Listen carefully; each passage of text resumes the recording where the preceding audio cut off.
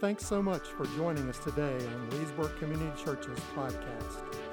If you'd like more information about our church, including directions and service times, please visit leesburgcc.org. On our website, you can also find notes and daily devotionals based on this teaching. Thanks again for joining us, and we hope you liked today's message.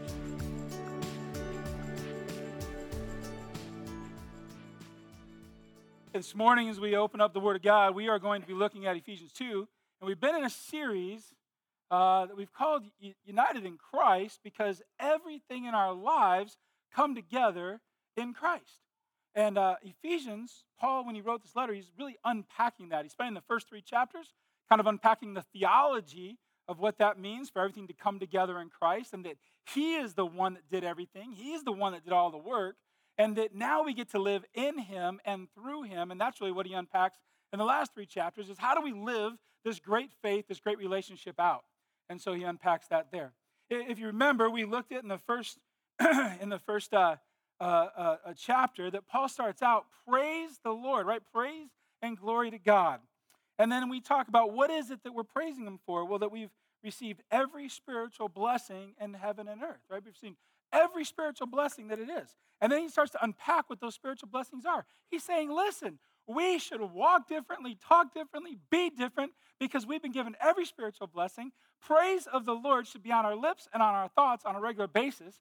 We don't live beaten or defeated. We don't live downtrodden. That's not our call because of what has happened in our lives. And so he starts to unpack those blessings, that we were chosen by God, that we were adopted by him into his family, that we have been redeemed, literally bought and purchased our freedom, that we have been forgiven, that he has shared his will and plan with us and continues to. We are never without instruction. We are never without guidance or advice, and that we are secure in him, that he doesn't leave us nor forsake us. We don't have to worry about losing our salvation or our relationship. God is not a finicky God. He is a loving, secure, faithful God. And then we learned last week about the power that he wants us to live with, that he has indwelled the Holy Spirit in our lives, that we would have this great power to live with. Now, chapter 2 picks up, right? Now, remember, we've done the chapter 1, chapter 2 stuff. We're the ones that put in all the verses so that we could tell people to get to the same page and we can get to the same part of the book, right? Those weren't part of the letters. The letters were written just like you would write a letter. You know, say we write emails mostly, but you sit down, write your email. There's not little numbers in there. But we're saying we pick up in chapter 2. Now we all know where to be. But Paul's just continuing. He's just continuing his thought. He's continuing his letter. He's continuing his... And what he's getting to is something powerful. But he does this weird thing. It's as if he goes back. And you're like, are you repeating yourself? Well, first of all, to repeat yourself in the Hebrew or the Greek is to make great emphasis, is to say, this is important, which is why I'm saying it. Now, my boys know when I start repeating myself, which is almost every day, every time I talk, it's all important. Because everything that comes out of my mouth to my boys is important, I'll guarantee it. They may not guarantee it, but I'll guarantee it. You know, but you repeat yourself. Do you understand? No, really, do you understand? I mean, do you understand? Because if I need to say it 4 more times, I will, so you understand. It's the same thing in the Greek and the Hebrew. We repeat it because there's great emphasis to it. That's not exactly what's happening here, and yet it is. So he's going to take us back. Here's what's happened. Okay. Here's why we should praise. Okay. And it's as if, and we don't know, right? We don't know the motive behind why the Lord prompted Paul to write exactly what he wrote. But it's almost as if, all right, church, let's get this really straight, because if you don't think that's good enough to cause praise to constantly flow from your life to the Father, then let me explain it this way. And I got to tell you, it's going to be a little, we're going to spend the first half of this message, and it may not feel great. And you're like, okay, how does that end in praise? Oh, it ends in praise, trust me. But Paul's going, we're going to remember. We're going to look at our past, we're going to see our present, and we're going to look towards our future. As a football coach, I would often get to a particular game on our schedule, and it would be a tough game for us. It would be a big game for us. And I would look back to the year before or the 2 years before, whatever it be, and if we happened to lose that team, I didn't care when it was. I didn't want to remind my team that we had won. I didn't want to remind my team that we had beaten them. I reminded my team that there was a point in time in history that we lost this team and we will never lose to them again. I reminded them, unfortunately, one of the last years I coached, I reminded them of a really big loss. And I put that score all over the weight room. I put it all over the locker room. I put posters on the field. I had banners in the bleachers while they were practicing. You were going to remember the loss that we had last year. Right? That's what we started the week with. And they're like, Coach, I'm kind of bummed, man. What if that happens to us again? I go, I want you to remember what it felt like and what it was like when we walked off that field. I want you to remember that because that's not who you are today. Because you've been training for a whole nother year. Because you've been working for a whole nother year. Because we've been waiting for this one moment that's going to pop up on Friday. And we're going to be a different people on a different mission. And there's going to be a different result. And so then all week long, we spent our time talking about not winning the game. We spent all our time talking about the team that they are today. Right?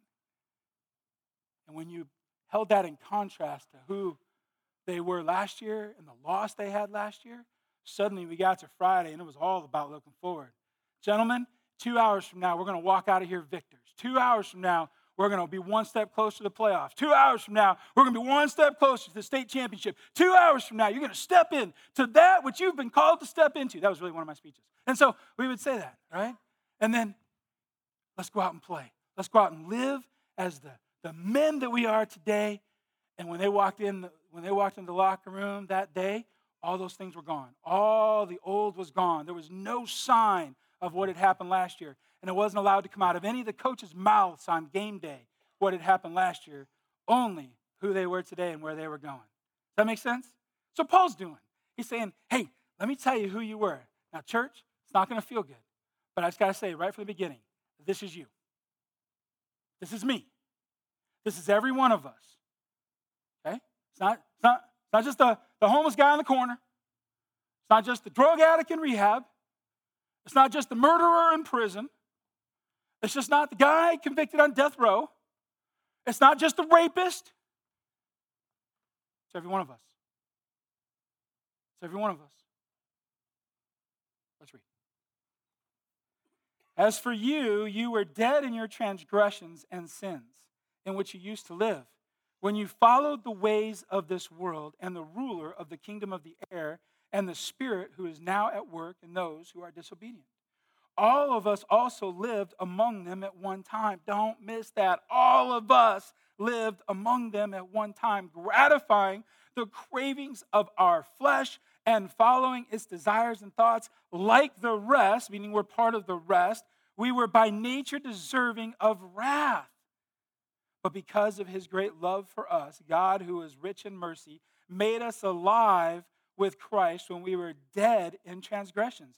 For it is by grace you have been saved. And God raised us up with Christ and seated us with him in the heavenly realms in Christ Jesus, in order that in the coming ages he might show the incomparable riches of his grace expressed in the kindness to us in Christ Jesus.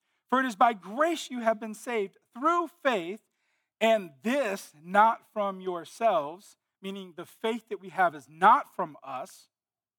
It is a gift of God, not by works, so that no one can boast. For we are God's handiwork, created in Christ Jesus to do good works, for God prepared in advance for us to do. So who were we? What's our past? We all share the same exact story. I got it that you were born somewhere else. I got it that you have some other family than I do. We all share the exact same story, and that is that we were objects of God's wrath. As for you, you were dead in your transgressions and sin in which you lived when you followed the ways of this world and the ruler of the kingdom of air. And we'll go back to what the rest of it says. We were all dead in our transgressions and our sins. Paul is saying here that we are in Christ and we are dead in sin. All of us outside of Christ were dead in our trespasses. And we were dead in the things we did wrong. We were dead by missing the mark of righteousness. We were dead by turning our back on God. We were dead by the way we lived. Now you're thinking, I've never been dead yet. I'm positive of it. I woke up every morning and I have never been dead. We were spiritually dead. We were spiritually dead. We were corpses with no life in us. Is it just extreme language he's using? Is it just hyperbole he's using? He's declaring the truth that all of Scripture has declared from the very beginning. He's declaring truth that all Scripture pointed to Jesus Christ because we were all dead without hope and without life and without breath. We were all this way. That spiritually we were not alive. That spiritually we were blind to the glory of Jesus Christ. We were deaf to the voice of the Holy Spirit. That spiritually we had no love of God, no sensitivity or awareness of His personal reality. That we had our spirits never leapt at the name of Jesus. Our spirits never woke up at even the thought of God. We were dead. We were dead. There was no desire to cry, Abba, Father, or Daddy God. There was no longing for fellowship with His people. There was no longing for community with other believers. We were as unresponsive to God as a corpse is for the world around it. A corpse does not hear the conversation going on in the funeral parlor. A corpse has no appetite for food or drink. He feels no pain. He is dead.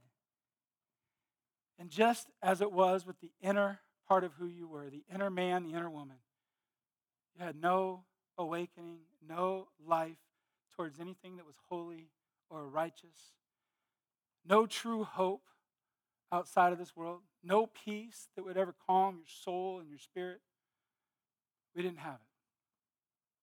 We were dead. Those outside of Christ are dead. That means this. If we think about that, it means this. That means the world around us is this. Think about this for a minute. Is one vast graveyard filled with people who are dead while they are alive. The world around us, all those who are outside of Christ, is one vast graveyard of the dead that are breathing, existing, running after something, but are spiritually dead. That is some destitute language. That is an ugly picture. That is a horrendous picture. Those are outside of Christ. They're not sick. They're dead. Those outside of Christ are not in need of resuscitation. They're in need of a resurrection because they're dead. What causes this spiritual death? It's the trespasses and sin in our life. Now, let me just caution you for a second, because I did this the first few times I went back and started re-looking at this passage. I've heard this before. Remember, that's how I became a Christian, Tim. I've heard it. I've heard it that I'm a sinner. I've heard it that I need God's grace. I heard it. And so why do we always go over it? I had that temptation to sort of check out. And then as I was going through the passage, I thought about what Paul was doing. He's saying, don't you get it? Don't you see who you are? If you were dead on an operating table, if you were dead on your couch, and they came in and, they're pumping and they're putting drugs in you and they're shocking and they're doing everything, and suddenly, splash! I'm alive. Will you not celebrate life? Will you not shout for joy? Will you not go? I have been at the bedside of people that has happened to, and they're like, I've been given one more day, and I'm not going to waste it, and it's not going to go to, I'm going to live it for this, and I'm going to be doing that, and I'm going to rejoice in another day of breath. You get what Paul's getting at? Remember who you were. Remember that it was your transgressions and your sin that put you against God, and you were bound. You were a dead man or woman walking. And so let's break this down real quick. What is he saying in here? He's saying that it's our sin and our trespasses, for the wages of sin is death. To sin is to miss the mark. It's literally an archery term that is to miss the mark, to miss the bullseye. There's literally still competitions today in different parts where you could pull back. The archers are out there, and they're pulling back in their competition, and they pull back, and they're aiming for one bullseye. Everything else on the target is white, but there's this red bullseye right in the middle. That's all that's there. It's not the rings. And they're pulling back. And as it lands, there's only 2 words that are said. If you hit the bullseye, mark. You hit the mark. If you miss the bullseye, sin. Sin. You see, God created us to walk with him, to live with him, to be with him, to be guided by him, for him to lavish his love upon us. And when we live outside of any of his ways, when we live outside of his authority, and we take that authority upon ourselves, we had a bullseye in front of us, this glorious bullseye, and we've said, I'm going to do it my way. I'm going to set my own mark. I'm going to live by my own direction. I'm going to have my own cadence. I'm going to set up my own boundaries. I'm going to live by my own rules. Sin. God is life, and everything about him is life. Everything outside of him is death. To miss the mark is to miss life, and it's to be ushered into death. Now, where does that death come from? Our God is a righteous, holy God. You would not want anything but a righteous God. That means he doesn't judge based upon our idea of fairness. That means he doesn't judge. His idea of judging is not on a whim, or he's not evaluating. Please, I hope he never evaluates you and I together, because I will lose. I hope he never holds you up and said, here's the standard. And Tim, you know, you needed to be a little bit more like Joe. Oh, geez. I lost. You know what? That's not fair enough. Joe's too high of a standard. We're going to make the standard Kevin. We're going to make the standard Sally. You know what? Today I'm kind of cranky, and so fairness means this. And tomorrow I'm kind of excited, so fairness means it has nothing to do with our God. He is absolutely just, absolutely right. Everything about him is perfect, and everything he sees and does is perfect. That means he is perfectly righteous and has perfect justice and judgment. And he says, be with me, walk with me, live this way, and you're in life. Outside of it, I bring my wrath, I put down, I put out anything that comes against me. We tend to think of God as simply this shepherd who hangs out with his sheep and just pets them so that there's the fur on the sheep, the coat just looks really nice. He's just this gentle lamb. And oh, by the way, there's a lion. Come and eat the lamb. Don't eat the lamb. Don't do it. Oh, are you kidding me? It's God.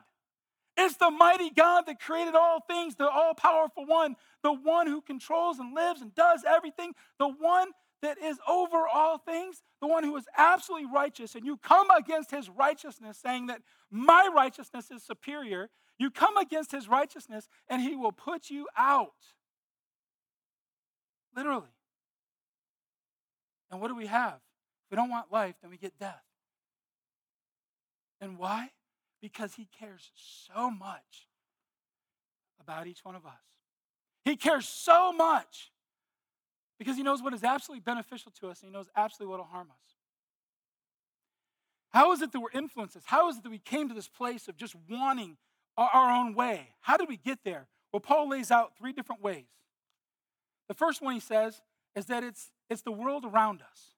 He says this, as for you, you were dead in your transgressions and sin in which you used to live when you followed the ways of the world. You were born into a world that is defiant to God. You were born into a system, a society that puts itself up against God.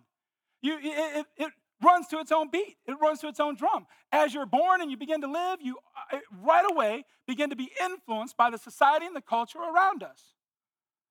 And we know that to be true because we watch it with our kids, we watch it with ourselves. We can't step out in the world without being influenced in some way or another in the direction of the world, whichever direction that happens to be in, but it is almost never heading in the direction of God and Christ. Almost never. The reason why I say almost never, because there is good in the world, and every once in a while, they get it right. But that too leads to death, because they'll get it wrong the next day. And I'm not talking about they as in a person. It's just literally the system of the world, the striving of the world. And then it says, number 2, is that, and of the ruler of the kingdom of air and the spirit who is now at work and those who are disobedient. Literally Satan. Now, we don't spend a lot of time talking about Satan, do we? We don't spend a lot of time talking about the devil. We're like, hey, that's kind of the fairy tale stuff. It's not. It's not fairy tale. It is real. There's a very real enemy of God, and he's described as all sorts of different things in Scripture, but it's always the same person. He's an entity, but he is not omnipresent. He's not omniscient. So in other words, he's not everywhere. He's not all-knowing. He can't be working in my life at the same exact time he's attacking your life. He can't be doing that because he can't be everywhere at the same time. We're told that, and we're going to study this, by the way, when we get to Ephesians 6, so I'm not going to spend a ton of time on there. Paul just says of the one who rules this world, of the prince of this world, right? And when we get to Ephesians 6, we're going to really dive into it. We're going to spend a couple weeks talking about the, demons and Satan and the spiritual realm. We're going to spend a couple weeks really diving into that. But for now, what we need to know is that it is real. He's called the deceiver. He's the liar. He's the tempter. And what does he do? He tempts you towards the ways of this world that he is working in. And listen to the language that Paul uses. The ruler of the kingdom of the air, the spirit who is at now work in those who are disobedient. He's everywhere. Not at the same time. His demons, his influence is everywhere. It's all over the place. It's as if the air we breathe is influenced by the deceiver, the liar, the tempter, all leading you, all tempting you, all pointing you in a direction away from God.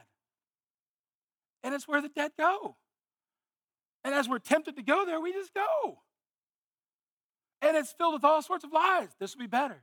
You'll feel great. You'll be satisfied. You'll have your own way. Your way is the best way. You'll be in charge. You'll be the Lord of your life and any other life you want to be Lord of. You thought have it your way was a Burger King commercial, and it's not. It's Satan's line. Have it your way. And that's what he's leading you to. And then Paul says there's a third thing at work. All of us also lived among them at one time, gratifying the cravings of our flesh and following its desires and thoughts. Now, it's not talking about our flesh as in our skin. It's not talking about that. There's nothing evil or wrong or sinful about your skin, your out. It's talking about your soul. I mean, it's talking about the essence of who you are. It's talking about your nature. And it's saying that you should satisfy those desires. Now, if you weren't buying anything else Paul has said up until this point, I know you're buying this one. Because I know when each one of us close our eyes, when each one of us gets in a dark room, when each one of us hits that really crummy moment, you know the desires that come out. You know the ones that creep to the surface. You know the ones that are quick to lash out and hurt somebody. You know the ones that are quick to take somebody else's life, even if it's only with words or thoughts. You know we have those desires in us, desires that have nothing to do with God. Desires that are in absolute contrast to God. And it is waging war against God. And it is causing us to be dead outside of Christ. Spiritually dead.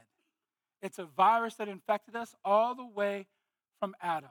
When Adam first sinned, it was then the nature of man was passed on throughout every person. The nature of human beings. And you're like, come on. Let me ask you this.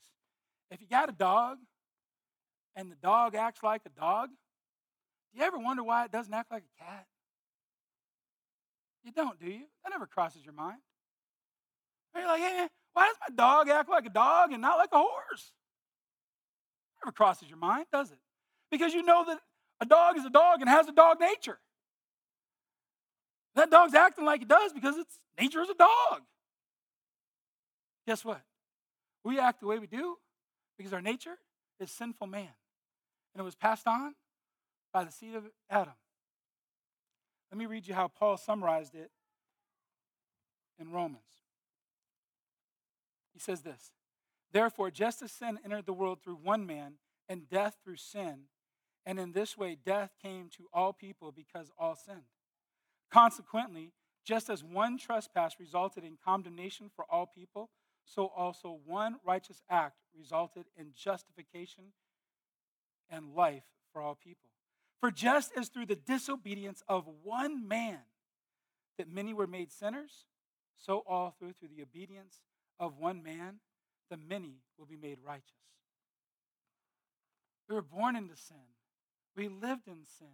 The world around us pursues sin. We lived in a state of constant rebellion. So what was owed?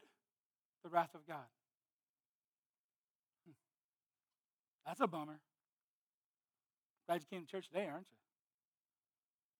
The point of it is, that Paul's getting at is, don't forget. Because in and of yourself, you could do nothing. You were just dead. The corpse doesn't suddenly stand up and go, hey, can I have a drink of water?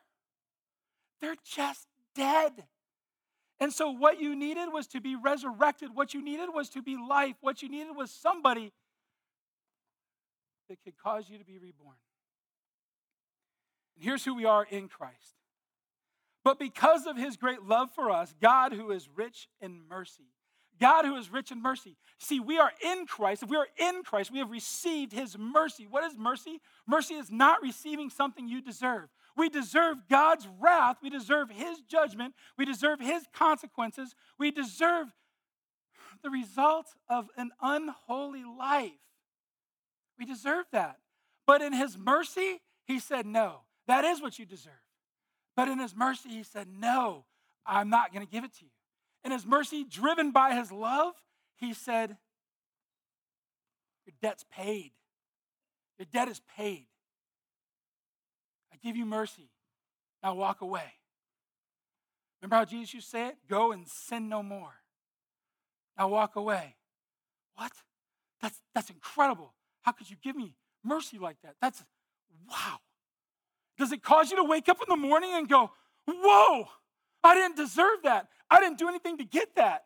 I'm not good enough to receive that. And yet in his great love, he gave us mercy. While we deserve to be condemned and have his wrath, he put mercy on us. Does it cause you to have a change in your countenance? Does it cause you to treat people differently? Does it cause your worship to flow? You'll notice in your outline I put, now show mercy. I want to make sure that you understand there's a very practical side to this. Not only do we praise and worship God for who he is, and not only will we get, especially in the second part of Ephesians, will we get to all the ways that we will show mercy. I just want to simply say, are you dishing it out of your great love? That even though you could hold every single person accountable for what they did, that given the opportunity time and time again, you demonstrate the same mercy that has been lavished upon you. Do that.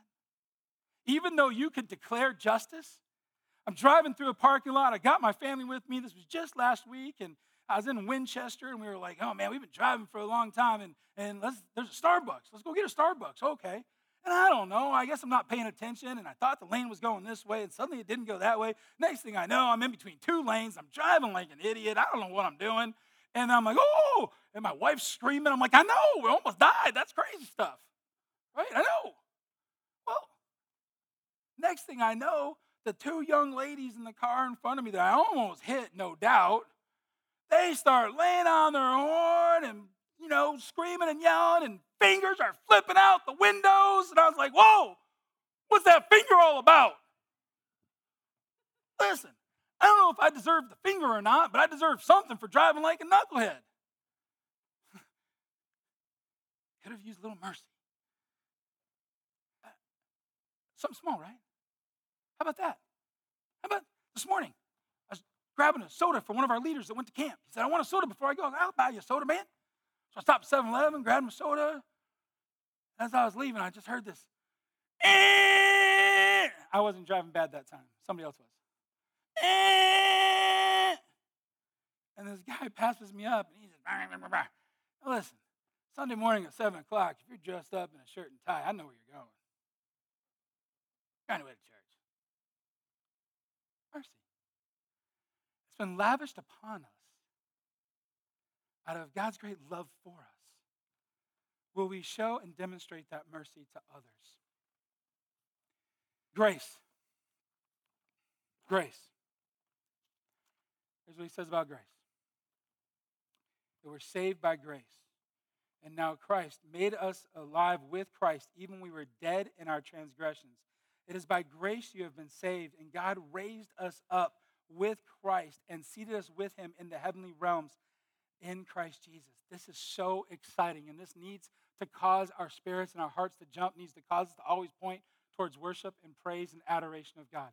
It would have been enough for him just to forgive us. That would have been enough. But then he did the unthinkable. It's been called a scandalous grace, is what it's been called.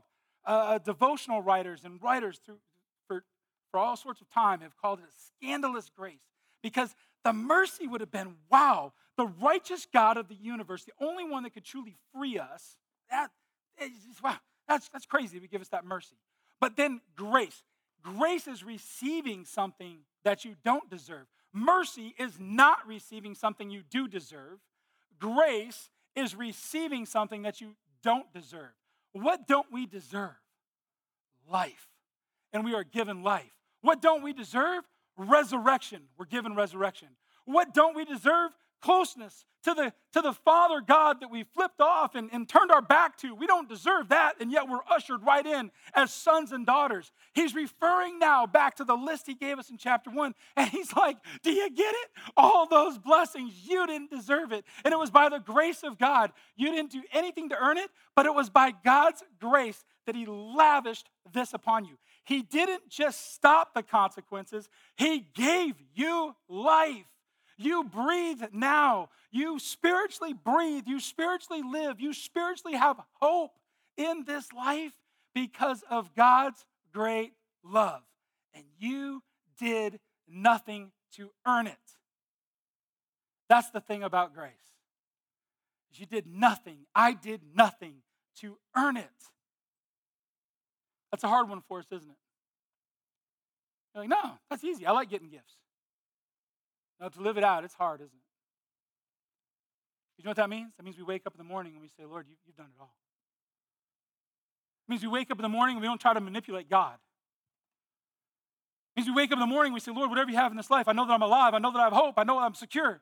Whatever you have in this life for this day, I know it's a day I shouldn't have been able to live. I know it's a moment I shouldn't have been able to have, and I live absolutely to your glory. All praise to you. So I live it out, Lord. And yes, I know you don't need me. Swallow that for a second. I know you don't need me. And I know I didn't do anything to earn it. And so, Father, I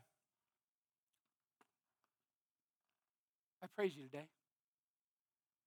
And everything I do today, I'm just going to do it in honor of you. I'm just going to do it to glorify you. I'm going to do it to praise you. And I'm going to walk through my life and I'm going to show grace. I'm going to demonstrate grace to you. I'm going to pour my love back to you because you allowed me another day to live. I was bankrupt. You were saved. You were saved. You were brought back to life, but you were bankrupt. Literally, the bank account was empty. And he filled it with trillions of dollars. No, I'm not talking about real dollars, right? He filled it up with what? Himself. He filled it up with truth. He filled it up with life. He filled it up with the Holy Spirit. He gave you power to live in this life.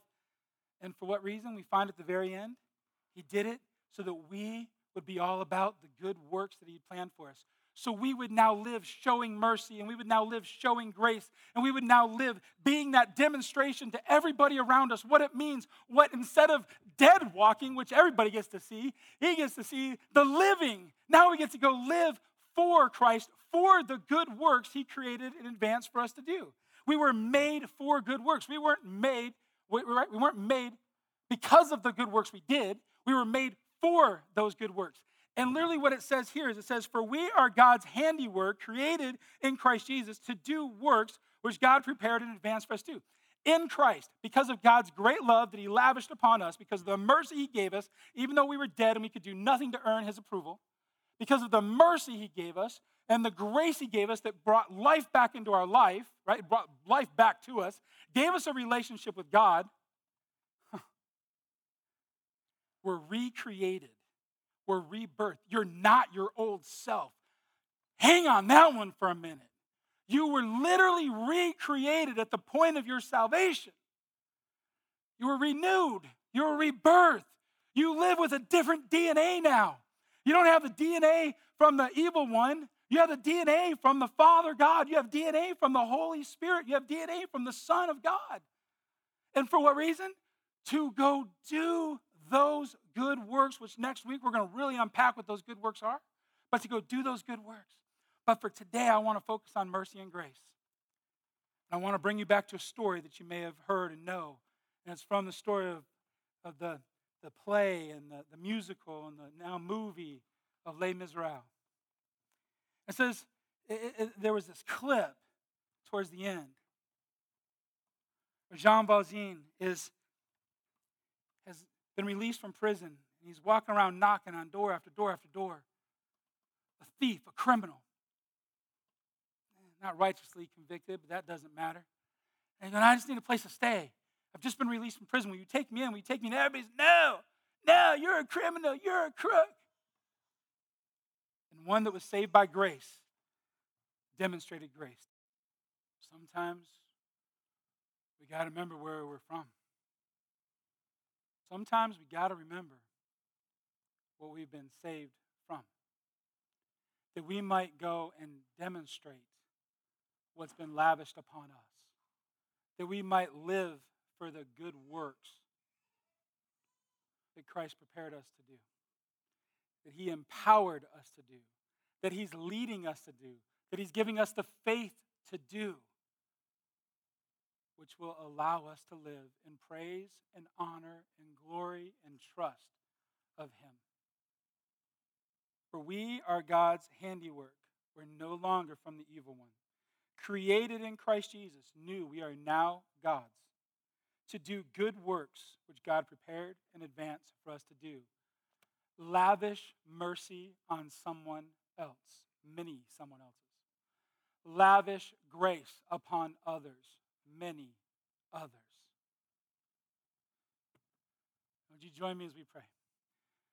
Father, thank you for today. Thank you for your great word. Thank you for the reminder of where we've been and who we are and where we're going. That we are yours. We sit in your heavenly realms. We are spiritually right next to you. We've been made alive. We are your sons and daughters, but we've been prepared to do good works, to remember what you took us from and where you're taking us to. That we no longer are the old man or old woman walking. We are the new creation. And Father, we live in a country that we get to celebrate this year. The independence and the freedom and what we were bought from. And so, Father, we thank you that we get to live here. We thank you that we get to be in such a place as this.